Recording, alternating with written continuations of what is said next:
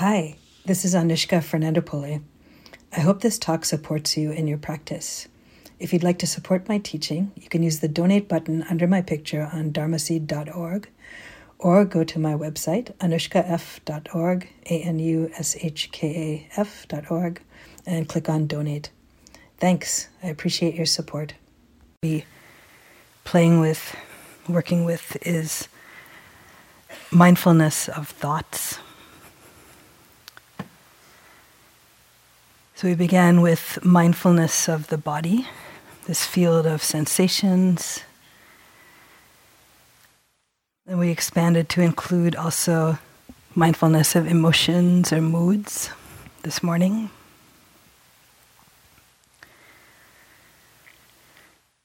So in some ways we're moving from something that might be easier to be mindful of, like your footfall or noticing the feeling of your sitting bones on the cushion or chair or bench, to something much more subtle and tricky, you could say. But also something that is very, very helpful, very powerful for us to gain some insight into.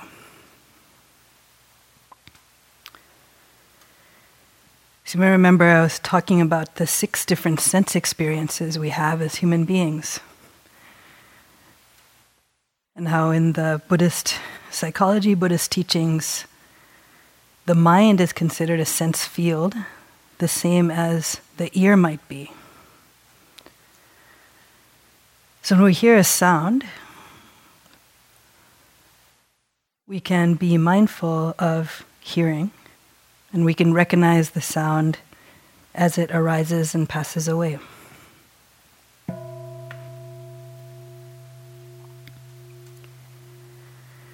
Now, with sound, it's relatively easy for us to not believe this sound to be me or mine. It's not owned by you. So it can just be a phenomenon of nature. It can be a happening. And believe it or not, we could actually take our thoughts the same way. So similar to the way that this sound just arose and passed away, at different times there arises in the field of your mind, you could say, various mind objects, which we could call thoughts. And they might vary in content, they might vary in their seeming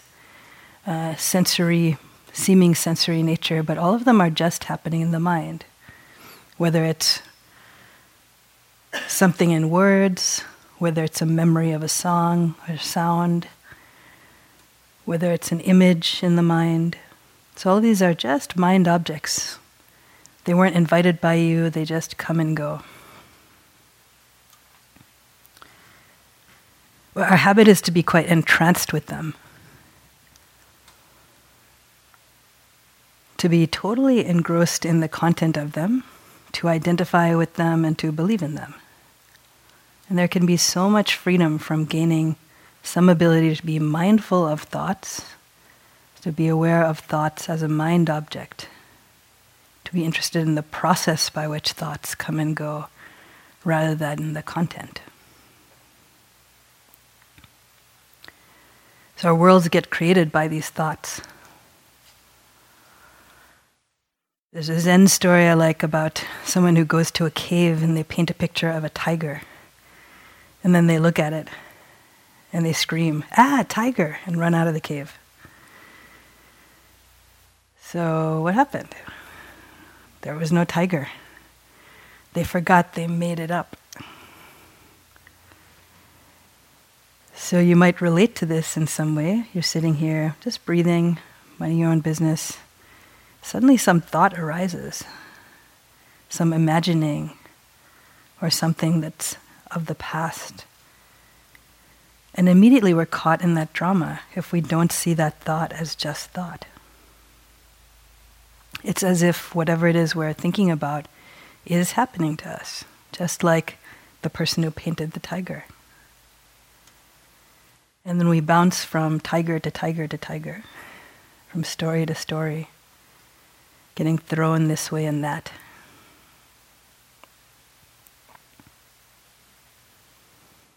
Also, we can see that all of which we consider to be the past and the future only exists as a thought in the present. There's no past to be discerned except that which we think about in this moment. There's no future to be known except a thought in this moment. So just seeing through that can also bring a lot of freedom, a lot of spaciousness. And we don't have to be subject to all of these imaginary tigers.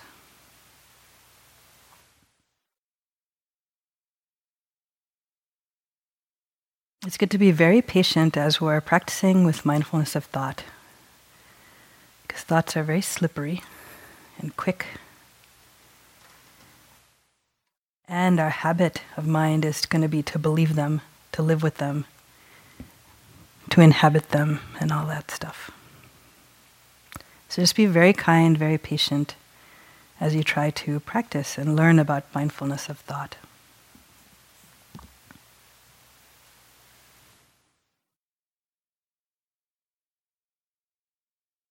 So we can play with a little bit as you're sitting here. So if you haven't yet closed your eyes, I invite you to do that. Settle into your posture. We can still use the grounding of the body as we have, so connecting with the experience of the body sitting, just relaxing the muscles of the face, of the shoulders.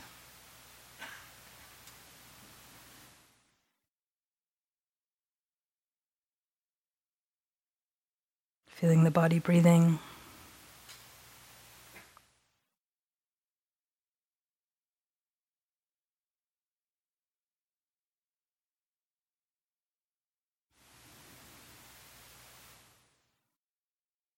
So see if we can observe a thought arising and passing away.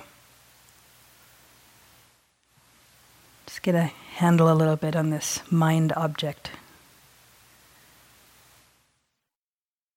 So I'd like you to imagine the shoes that you wore here.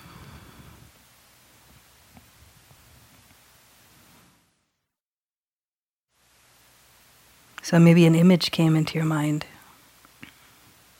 and then maybe it's already gone. So that was the arising of thought, arising of a mind object, arising and passing.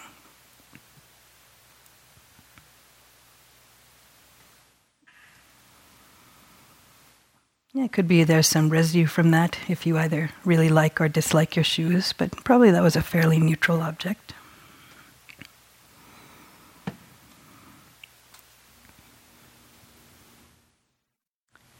Now we can try another one. So I invite you to bring to mind your address.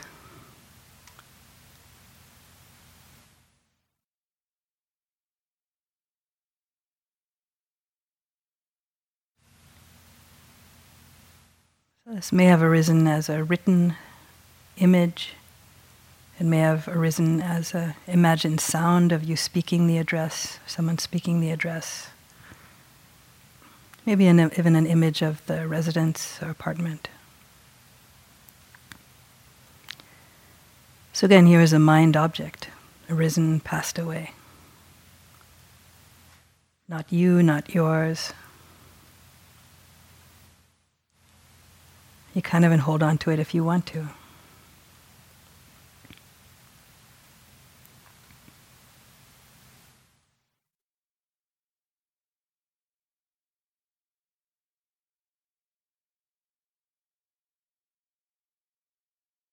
There's some interaction that happens between thoughts and emotions. So particularly ones that are somewhat sticky for us. So stories that are difficult or stories that have a very positive sense about them.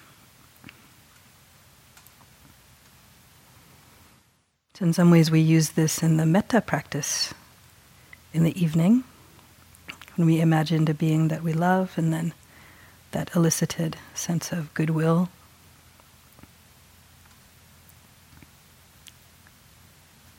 During the day, if a thought comes through once, twice, 3 times, maybe it's about a problem you have, or maybe a memory of a fight you've been in, maybe something that's a worry about the future. You can see if you can relate to this differently.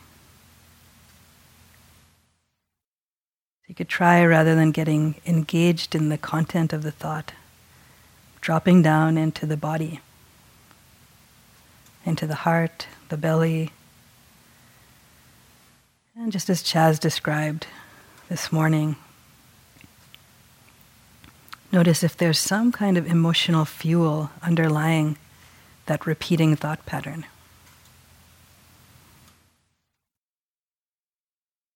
Could be sadness, could be anger, could be excitement, could be fear.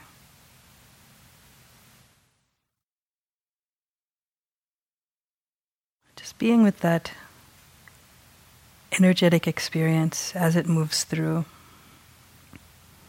And it's possible to allow the thought to be in the background, but not primarily focusing on it.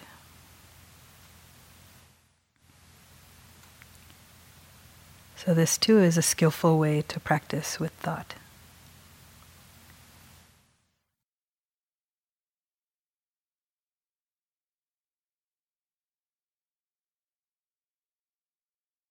We've talked about working with pain. There could be a sense of discomfort in the body. And at the same time, there's some experience in the mind.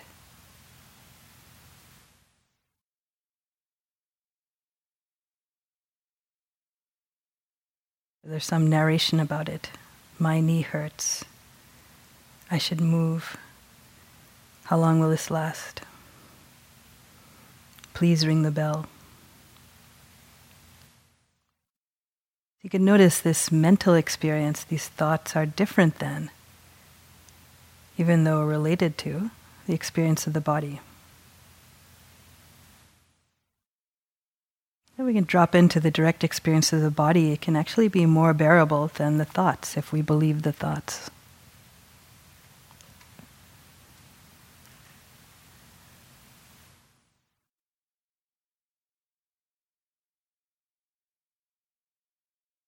So if you're interested in this, you can be curious about this field of the mind. If there's a lot of thoughts happening, you don't need to try to pick them out individually, like we have been. You can actually hold the entire field of the mind with a very spacious awareness. Making your awareness as big as this whole room. Just allow the thoughts to pop around however they need to, without needing to focus on each one or stop them. It's almost like being with popcorn and a popcorn popper. It's just feeling the energy of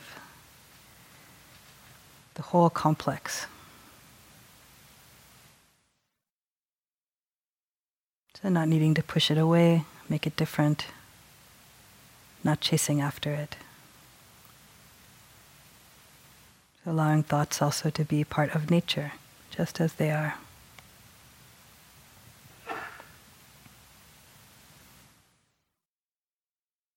So our goal in this practice is not to extinguish all thoughts, not to get rid of thinking. Thinking is not bad. But we are trying to practice some mindfulness with thinking. Change our relationship to the thinking mind. Maybe even befriend it.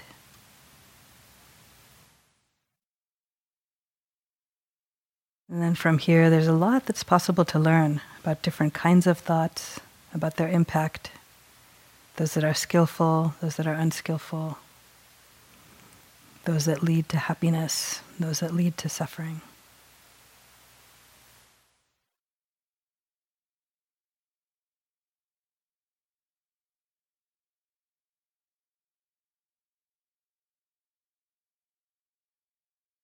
So you can stay connected to the body breathing. I feel like you can be curious and you can imagine that your mind is a blank screen on which these thoughts are getting projected. And just be interested in the process of that happening. See if you can recognize thinking, judging, planning, remembering. If it's helpful, you can even label it like that.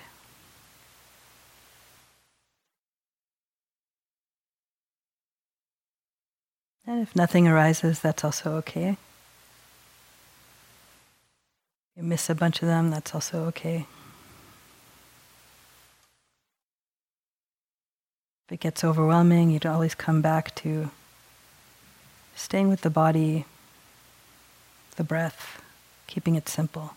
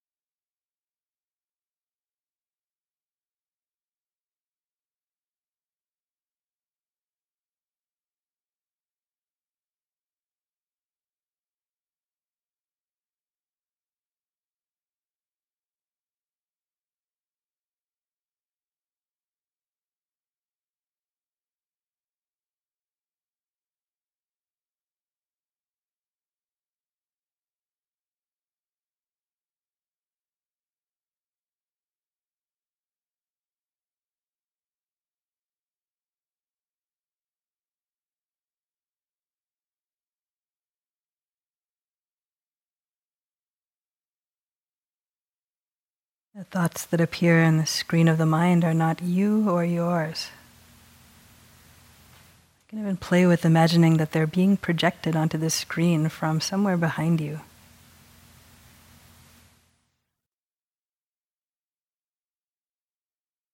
So just recognizing each one as it shows up, noticing when it goes.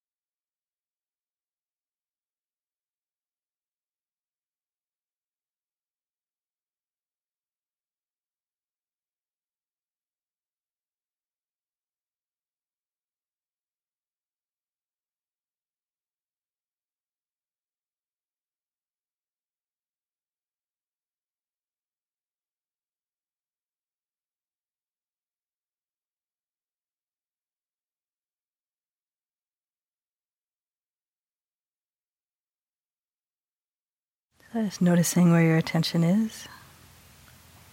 If you've gotten lost in some field of the mind, it's okay. Just recognize how powerful that pull is, how powerful that conditioning is. Every moment we notice that is a moment of waking up. Just come back again very patiently, very kindly.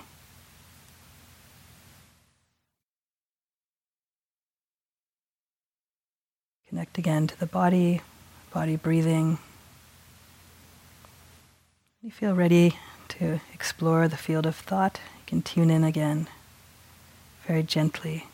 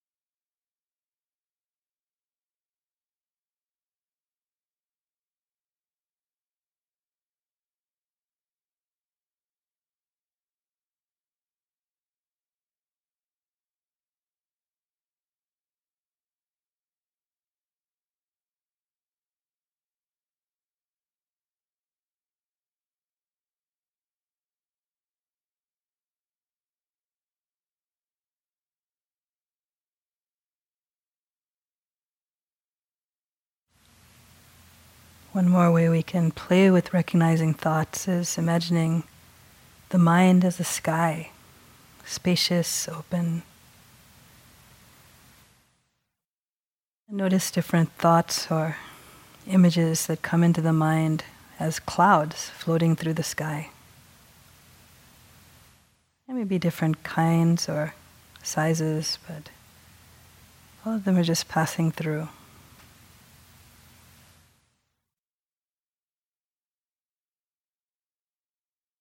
Just see them for what they are.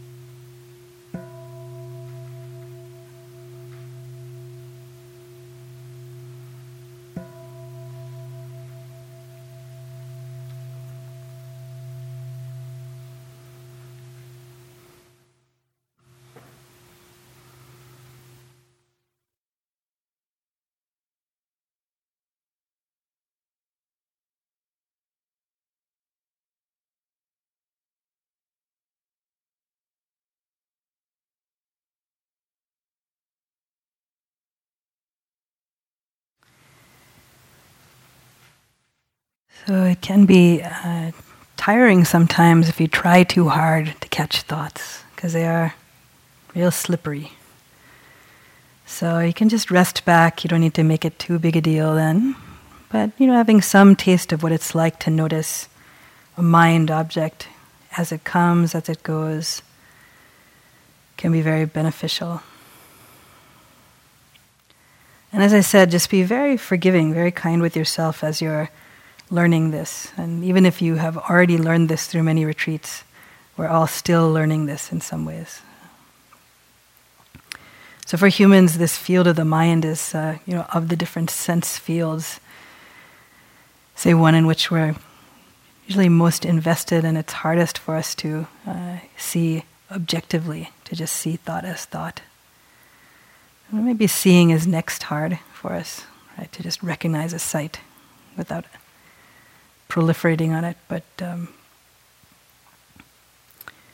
maybe one way to gain some sense of compassion or kindness for yourself as you're learning this is to imagine, as I sometimes do, if there was a meditation retreat that was filled with dogs, like beagles, for example, who are for dogs, their field of smell is the one that's really, really hard for them to not identify with, right? So particularly these scent hounds, like beagles or maybe basset hounds, if they catch a whiff of something, they just take off following it, It's very difficult for them to be, not doing that. They just, and then maybe sometime later, they'll be found and come back. So if we had a bunch of beagles and basset hounds here in the hall, they'd be trying to practice mindfulness, and then maybe they catch a whiff of something, and then they'd be out the door following that scent, and maybe they'd wake up somewhere up the hill, all right, meditating, come back. Sadly trotting back with their tail between their legs, and then okay, breathing, panting, right? And then another scent, gone. Oh man, again, okay, come back, right? So the whole period would be like the dogs coming in and out, trying to be steady. So you would have compassion for them, right? Oh, poor doggies, they're trying hard. It's hard to sit still when there's so many scents happening, right? Now for most humans, if you smell something, you don't have to jump up and chase it, right? You could be aware, smelling, maybe you would recognize the smell, maybe it's, but... So yeah, we're pretty much like this in the field of thought. Some thought comes up and we are gone a lot of the time, We identify with that. It's very difficult to be mindful with that, but it's possible for us to learn. So can just be very kind, very compassionate as we're developing in this way. There's also this field of the mind as we start to explore it, noticing that thoughts arise and pass, and then even tuning in a little bit to the types of thoughts that come. You can start to notice that the mind has no shame and will think anything. So we might have our appearances of how we want to see him, but the mind is just all over the place with memories and judgments and plans and reruns of old shows and whatever, So just being steady, recognizing whether you tell anyone or not that something has arisen in your mind, okay, thinking, right? And as you start to tune into that, how really the wide variety of things the mind thinks, it can sometimes help to take it with a grain of salt, It's not true, a lot of stuff that comes true. It's just not something that you have to believe. It's not something you have to be driven by. And you can attend to this in some ways in relationship to the walking also. So I've recommended you do sitting, walking, like this. And sometimes on the way to the walking path, the mind will have this idea, go get a cup of tea. Let's go count lizards. Right? Or, I'm bored, I don't want to do this, right? So if we can't see those thoughts as just thoughts, then we can get kidnapped by them. We get driven by them. But what would it be like if you had some freedom from being driven by whatever happens to arise in the mind? What would it be like if you were able to recognize, boredom. All right, let's go walking with boredom. This is what it's like, walking with boredom. Walking with grumpy mind. Don't want to do another walking. I did so many already. Right? Okay, walking with grumpy mind. Right. So there's freedom in that. And otherwise, it's almost like if you have like a little kid with you who's like, I want to eat this, I want to go here. And you just listen to that little kid all the time, right? It's a bad idea to listen to little kids all the time like that. So gaining this kind of spaciousness with the mindfulness of mind can help, and it can actually be fun to start to see the way that the mind works, and very humbling actually to see how much we're driven by conditioned thoughts, by habitual conditioned thoughts that arise, many of which have been absorbed from society, from advertising, from our families of origin, from our education, all this stuff. In some way, on a retreat like this, we're on like Dharma detox diet. So, if you're not actually reading or absorbing other thoughts from other places, then trying to give you a chance to let go of other stuff and just take in Dharma for a couple days. It's very healthy for the mind, very good. And be in an environment of relative peace and silence. And that can give this spaciousness to be able to observe this pretty subtle experience of thought.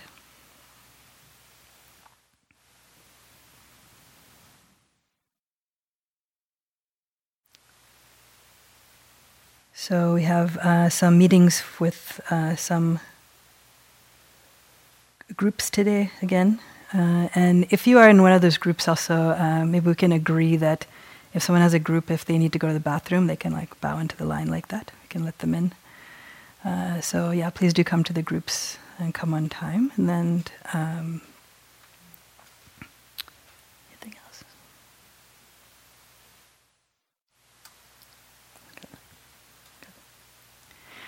Okay, so you don't need to go straight at thought like this all the time. It can be very tiring, but do keep an eye on that. As you sit and as you walk, just noticing even the highest level of it. And also it's possible to, in some ways, kind of just shift the awareness, recognize when you're getting absorbed in the field of thought. And you can play with seeing like, okay, and I just leave that in the background. In some ways, like shifting the awareness. We don't have to kill the thoughts, we don't have to hate them. Just shifting awareness to the body, for example. So it's helpful to develop these kinds of practices for one's own well-being. But again, thoughts are not the enemy. We don't need to get rid of them. We don't need to kill them. They're a naturally arising phenomenon in the mind. So we're just trying to learn about them, understand how they work and how this world gets created for us through them. Okay, have fun.